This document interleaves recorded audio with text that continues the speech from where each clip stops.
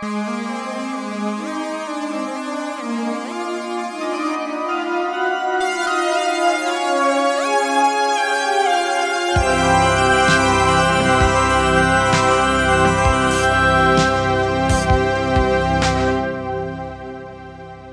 has this art form done to help bridge the gap, if any, between the classical goer and the film goer? And what's that middle ground? Right. Well, I'm not so sure I know the exact. I think our marketing department probably does have the crossover statistics, and I think that I'm sure there are people who go to both and they enjoy both, etc. I think I think I mentioned before I started the jazz series, and it's obviously a different genre and completely different situation. But I think when we started the jazz series, I remember having a feeling that one, if we were to be able to bring an audience to hear jazz in, it was called Orchestra Hall at the time, that maybe that audience would be comfortable coming to an orchestra concert. And I'm sure there are people who do that, and we have found that the numbers go both ways. But I'm actually not so sure it's the right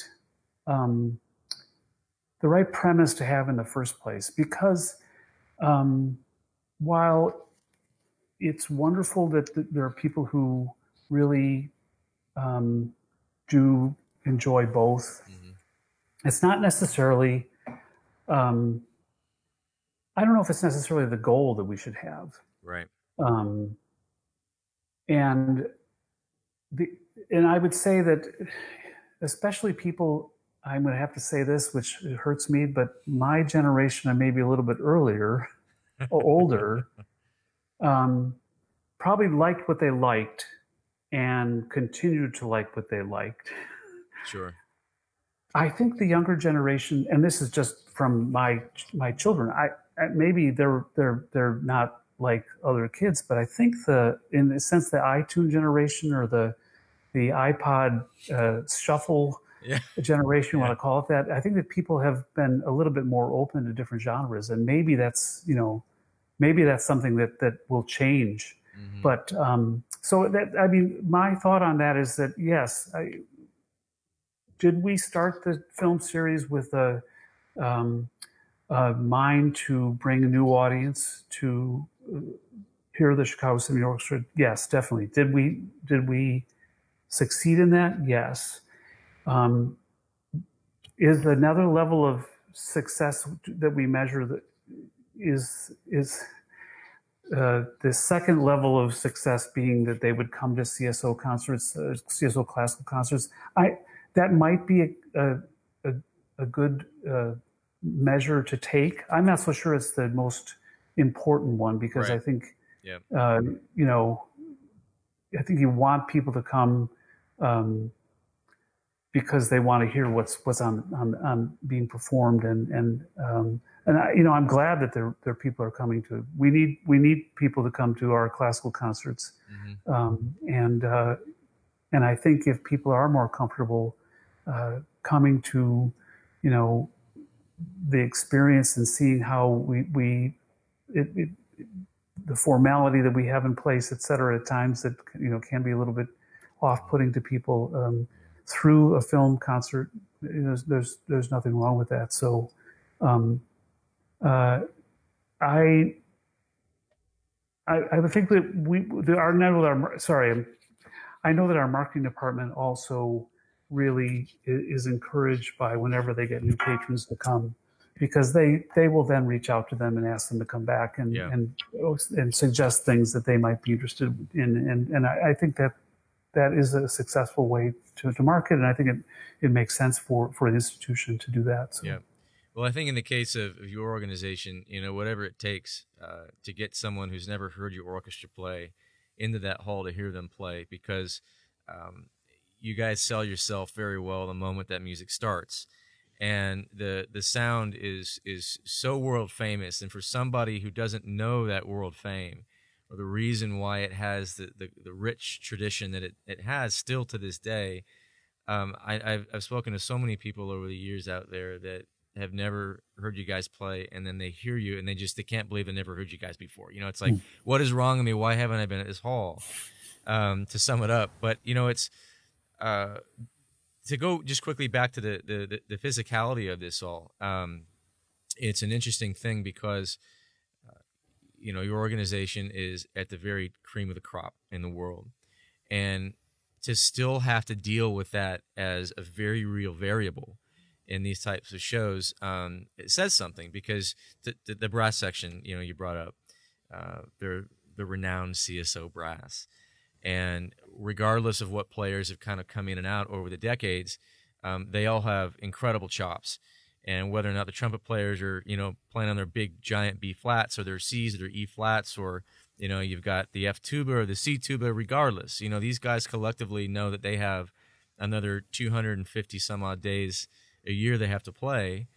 And there's a psychology behind that too. You know, I mean, brass players, you put another beer and then they generally can keep going. But there's that psychology of knowing you have what you have coming the next day. It's a job. It's a real job.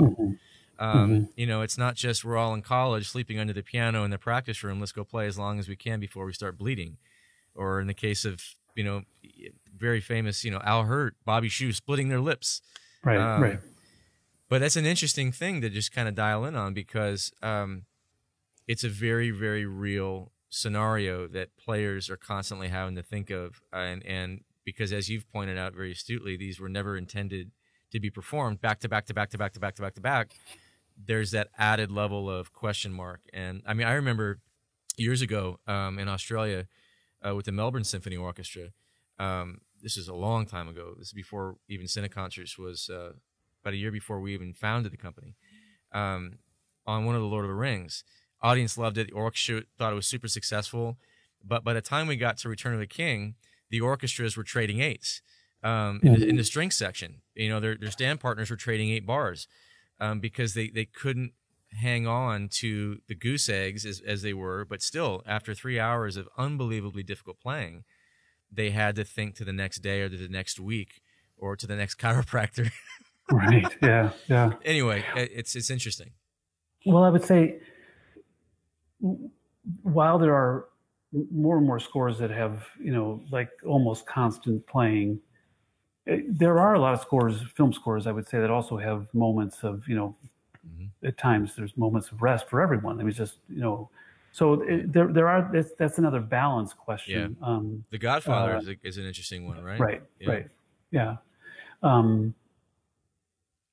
But I think some of the films that we really truly, you know, want to see with an orchestra, oftentimes they are films that have constant music going with, you know, and I think that's it. It can be challenging. So again, we are always looking at that that balance. But I wanted to go back to what you said about the physicality of being in that hall and hearing that orchestra. And I think it's a part of what is really, really different about going to see these films in a theater, even with, you know, the amazing sound systems that a lot of theaters have these days, et cetera.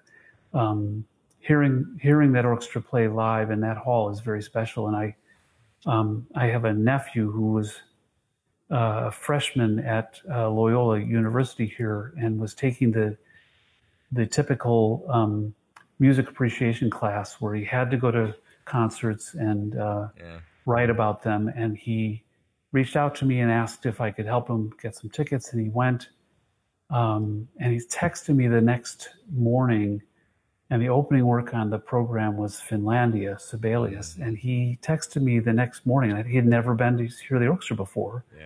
And he said, I cannot tell you how amazing I felt in those first few bars of hearing that orchestra live. And you know, that's the thing that keeps me going and keeps me, you know, in a sense, going back every year, and has kept me there for these 35 plus years, whatever. Yeah. And I think it was wonderful to hear that from, you know, someone who hadn't heard the orchestra before. And I think sometimes, you know, people hear the orchestra when they're in maybe an educational setting, or they go with it with a school group, etc. And there's something different about that versus making the choice to go as maybe as an adult and kind of really hearing the orchestra for what it's worth without any kind of, as it were, bells and whistles or any even narration that you might hear at a youth concert or whatever. So that was great to hear for me, because sometimes we forget that. Yeah. Sometimes going to so many concerts and hearing the orchestra as often as I am able, which is a real blessing and an honor. To hear someone have that same experience the first time that they've heard that orchestra is really a wonderful thing. It's nice to be reminded of. I can imagine. I mean, it's like anything when you're in it, when you're in the thick of it, and in your case, along with your colleagues, you're in the thick of it daily, and it's not easy to keep an orchestra of this caliber and this fame working and maintain that high level that you do from day to day. And when you're in the trenches, you sometimes forget just how impactful perhaps the final end product is. And that end product does not just stop after the last note at the end of the concert. It continues as people are leaving the hall. It continues as people are sharing on social now in the 21st century. It continues as your players, as I've heard many times after working with your organization, they go right down and they're practicing after they play a 3-hour concert. And a lot of that stuff, if not most of it, goes unnoticed to the public. And I think it's worth sharing, certainly with our listeners, because there's an incredible amount of work that goes in to closing that day out and then starting it again the very next morning, and having those patrons feel like it's the first time they've ever heard you play, even though it's not. And that's one of the great things about music making, is that you can play the same symphonic piece over and over every day, and it's never ever going to be the same. And that's a beautiful thing that we're gifted with in music.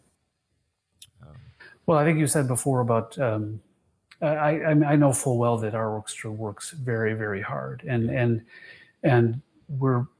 I've been told by a number of conductors that I've worked with over the years that they are amazed at the level of speed that they can put together a performance, and because I've as I said, we sat there with one overtime rehearsal and one concert with a wide variety of scores over the years, and they're just very, very quick. But they work really hard. They work, as 2 or 3 different programs a week, the number of rehearsals, etc. And then you put scores like some of these John Williams scores in front of them, and there are challenges in that regard as well. So it's a really an amazing thing to be able to see and to hear. Remember the last one that I was out there with you on Potter? It was so funny. Robert Chen is, of course, one of the great players in our genre, and globally, I might add.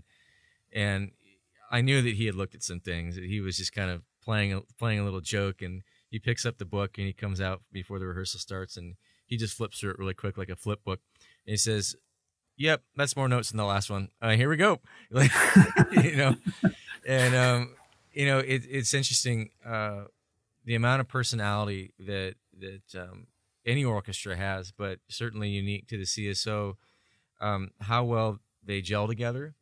And I can certainly agree to that 1,000,000%, how hard they work and how incredibly fast they put things together. And particularly in this genre, where the tempo changes are, in some cases, they're insane.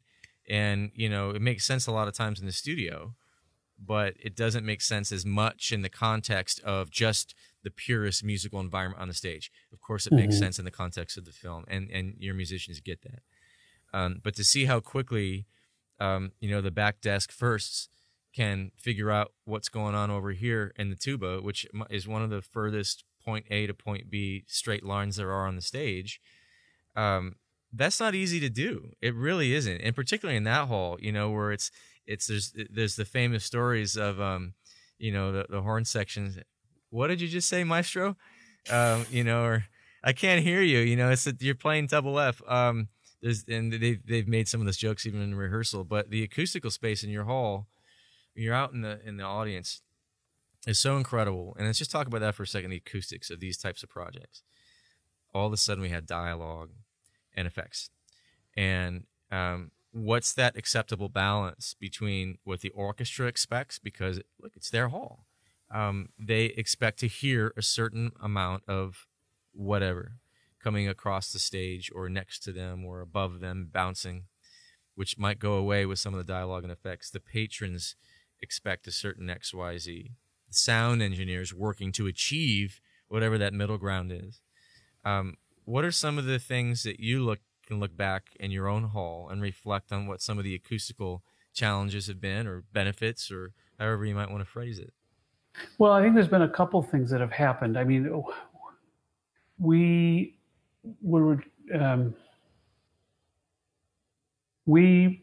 did a very, very early version of Casablanca. Mm-hmm. And obviously Casablanca is a tremendous score, but it was all underscored and it was all brought back in the studio, etc.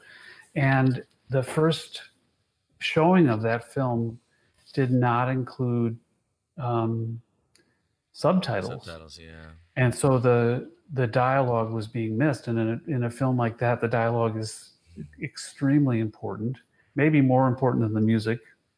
But it was a challenge. It was a disaster, actually. We worked very hard to adjust as best as we possibly could for the second half of that program. But so that was a challenge that I was thinking about when you mentioned effects and dialogue, because I think some of the really, really well-crafted projects in this genre are those that have taken those tracks and the levels into consideration when putting together the version for a performance with live orchestra. Because, you know, I don't think the composer in the end gets as high a level of importance from the director or the sound engineer in the end in some of these films. I mean, that's a broad generalization, but there's some truth to the broadness. Right. But the fact is that our orchestra in that hall can basically, for the most part, play over the effects track and the dialogues rather easily. Yeah. And I'm not suggesting they're playing anything other than at the dynamic level that's in the music, but if the dynamic level is double or triple forte, then they're going to play triple forte in that hall. And it is a somewhat compact space with really only about 90 feet to the back wall on the main floor, and it might be 6 stories, high in terms of the space, but it has a sonic impact that is an important part of that orchestra's overall sound and legacy, etc. So that balance, I think, is something that we've seen, I would say good things and bad. I mean, I bring up the Casablanca one because it's one that I remember was a challenge that we had, we were just about to do it again, and the super titles are now in place so that issue won't be a problem anymore. But I'm not so sure that there are other films that have caused us problems like that. But I think I'm always happy, or it's a good thing when the directors or producers of these projects take that into account to, if they need to bring the effects track, which is often usually the thing that's, I would say, probably the most challenging in these situations. But yeah, they are. I mean, I can tell you, in our case, we put both of those tracks, the dialogue and effects, through a lot of we won't call it washing, but it's similar to that, where we really have to kind of clean it up in a different way. I mean, you'd be surprised to probably hear some of these original tracks that were left in the master. We're constantly blown away by what were they doing in that moment that allowed them to leave in, you know, the equivalent might be, you know, just a giant flub in a trumpet at the top of Shostakovich Fifth Symphony, the fourth movement, at a high D, you know, leaving it in the recording. And in that case, I mean, it's not a 1-to-1 comparison because a lot of times those are left in because the passion's so great, the performance is so unbelievable that you deal with it. And maybe there's a little bit of that too in the post-production process for movies. But I suspect that some of it's also laziness. And so we hear these things and it's just like we're all looking at each other, you know, in front of the board, like, how's this possible? How are we going to solve it? So there is that, you know, that there's a lot of time and care and effort that's put into that. And it's worth it, because if you can spend even if it's as much as a couple of weeks in the studio working on something like that, it saves you an enormous amount of not only work, but just having to play the, you know, it's a fair thing to say, the politics of solving that issue in the hall, because there is that everywhere we go. Our primary goal is to be as respectful as we can of those traditions in the hall. And along with that, though, comes a certain sense of practicality that needs to kind of blend into that so that we can all achieve the best product. And so a lot of times having those tracks in the way that I hope that they are for what we do, it allows people to just very quickly do their jobs. You know, instead of having a discussion about, you know, what it was the prior week or what you need it to be or what's not happening or what we'd like to see. Because ultimately, you know, even when you have the blessing of 2 rehearsals, it's still a lot. In the case of a John Williams score, for example, particularly on Potter, you know, even with your organization, my gosh, you know, the players are looking around at each other. Do we have any more time? I mean, they're ready. They're ready to go. But at the end of 2 rehearsals, you know, there's always something else, and that's, you know, the mark of a great orchestra. What else can we refine? But anyway, so that's the acoustical stuff. You know, it's an interesting part of this, again, that a lot of people don't know goes into these. What are some of your favorite moments that you've kind of taken out of this genre in the last number of years with Chicago Symphony Orchestra? And they don't need to be Cineconcerts moments. They can be anything moments. One of my memories that come to mind when thinking about favorites is the orchestra's performance of 2001: A Space Odyssey. Yeah. You know, the film is such a mishmash of, as Kubrick just dropping the needle, and that's how you had to face it. Yeah. But I actually have to say I remember distinctly the orchestra sounding so amazing during the credits with the Strauss waltz. Yeah. And it was one of those moments where, first of all, those pieces aren't easy. They're not easy to do on one rehearsal. Yeah. And the orchestra sounded really incredibly beautiful playing that music after seeing that film and all the other music in that film as well. But that's just one that comes to mind. And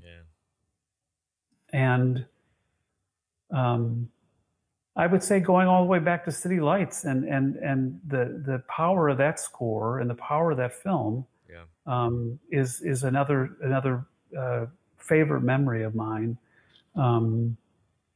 Not knowing very well, or not knowing really at all, I should say, that Chaplin wrote that music the first time I heard it, and we were just talking about it. I'm about a mile and a half away from SNA Studios here, and the building is still there, and it's where he kind of got a start until I think he decided that it was too damn cold in Chicago and left for Hollywood, but.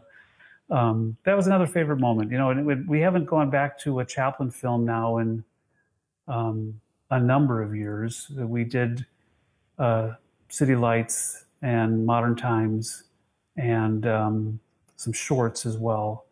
But we might have to go back to that now. We'll see.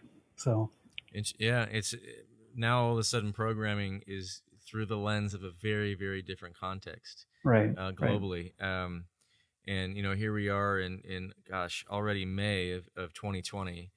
And I know that at some point we will all look back on this period and just brush it off our shoulder to some degree. I mean, I don't say that to take the situation lightly, but it's like anything else. We'll have to get through it. We'll push through it, and we'll look back on it collectively as a society, both globally, through our continents, through our countries, our states, our cities, and I think it'll be fine. But it's interesting though. We're being forced. All of us are being forced to think of our collective musicianship in a different way. Which reminds me, I was going to bring this up earlier when you were talking a bit about the challenge of introducing the genre of film music into the very kind of, for lack of a better phrase, perhaps purist concertscape with an orchestra. I've had this conversation many, many times over the years with colleagues, many of whom I will say unequivocally are some of the best players in the world. And so I respect them. I listen to them. I'm constantly asking them for feedback and conversing with them. And the conversation oftentimes goes, it's like, well, we studied X, Y, Z, and we came up the way we came up to do this kind of a thing. And so it's just kind of a bit of a jolt. And then a lot of times we'll also talk about what I think is really one of the elephants in the room, and that is that regardless of whether or not pianist number one over here has 10,000 more practice hours over the life of their first 30 years than pianist number two over here, regardless of what they may have played, at the end of the day, purist, unpurist, can read music, can't read music, street musician in New Orleans, one of whom I can say one of the best I've ever heard in my life, a clarinetist, it doesn't read music, and those that can sight read half asleep. At the end of the day, ultimately, we are entertainers. And if we don't have that patronage in hall, then we exist in a bit of a vacuum, and nobody wants that. So I think that it's interesting to see the industry globally kind of, I don't want to say reshape itself, but it's evolving like it always has for hundreds of years, to embrace what we feel we need to embrace individualistically or collectively as an organization in order to connect with our patrons. And that's a really big topic, I think. Yeah, I think that there has to be ways to think about the presentation of symphonic concerts differently. And I don't know if we've necessarily found the answer in film music. I think it's one part of an answer. Yep. But I think that the genre in overall needs to keep evolving. And some of that is really difficult to figure out how we're going to be able to do that. Well, what do you think needs to happen? I'm kind of curious, in your position, what are some of the things like right in front of your nose that you would love to see happen or think may happen? I think I mentioned this before. I talked about the formality of the concert going experience, and if in fact, I mentioned before about my nephew coming to a concert. I'd love to talk to him about what he experienced if he understood all of what was going on. The concertmaster walking out, the tuning, the I'm sure we've been talking about changing concert dress, standards or practices for years and years and years, and I'm not so sure anyone's ever done anything about it. So I think we already started to make earlier concert times. I think we're probably going to start shorter concerts and have different kind of opportunities or different times of day, and that's going to have to change and evolve, and it has evolved over the years. I think. Well, this was before my time, but I understand that the concerts up at Ravinia in the summer used to start at 8:30 at night, and that allowed most of the businessmen to come home on the train and probably go have dinner and then come to the concert. And I suppose they still had it. I mean, concerts were longer back then, so it was still a late night for them. But we're trying to figure out ways to either do concerts at different times or different different lengths of concerts, and we've been successful with some of that over the years, and some of it we've been less so. But Yeah. I think that it has to evolve, and I think that there has to be different and ways to think about it, and that openness to that change. I would say there's times when it's very easy to think, oh, well, that's just the orchestra members have to, embrace that, and they do, but our audiences have to embrace it as well. Yes. And so there's a lot of, I would say, strong opinions from orchestra or audience members, I should say, are equally strong opinions in orchestras as well. And so that balance has to be thought of when making changes to how we structure the programs and how we plan. We're going to have to do so. I mean, the subscription model is getting more and more challenging over the years, and our 3 or this year 4 concerts film series is successful, perhaps because it's only that many, three night commitment for people. Sure. But we're the days of the 10 or more concert subscription packages. There's people are still buying them. We're thankful that they're buying them, but I'm not so sure that as I called it, the iPod Shuffle generation is going to be coming to those concerts in that way. And so maybe this situation we face right now will change that as well. I mean, maybe people will think about making a commitment to an institution like the Chicago Symphony Orchestra in a different way after coming through this. That might be possibly wishful thinking, but I think there's some evidence to say that people will want to find ways to come together, and this is a perfect opportunity for that. And like we said before, that experience of hearing that orchestra in that hall, or really any orchestra in any hall, but this one in particular, from my perspective, is something that more and more people need to experience, and I hope that continues for a long time to come. I think it will. Well, I know it will. We just, what capacity, I guess, is the big question mark, not only now, given what's going on in the world, but just in general. That's the big question always. And I think that if you can try and be a step or 2 or 3 ahead of maybe just 2 or 3 things, it's easier to answer that question. But, well, look, you've been so generous with your time. Thank you so much for joining us here on Film Music Focus. Everybody, Mr. Jim Fahey, and thank you. It was a pleasure to speak with you about all things. It was really a pleasure as well. We're far apart, but it's. I hope we'll again see you soon at the Symphony, at Chicago Symphony Orchestra. Absolutely. Thank you again. Okay. Until then. Brought to you by Santa Concerts.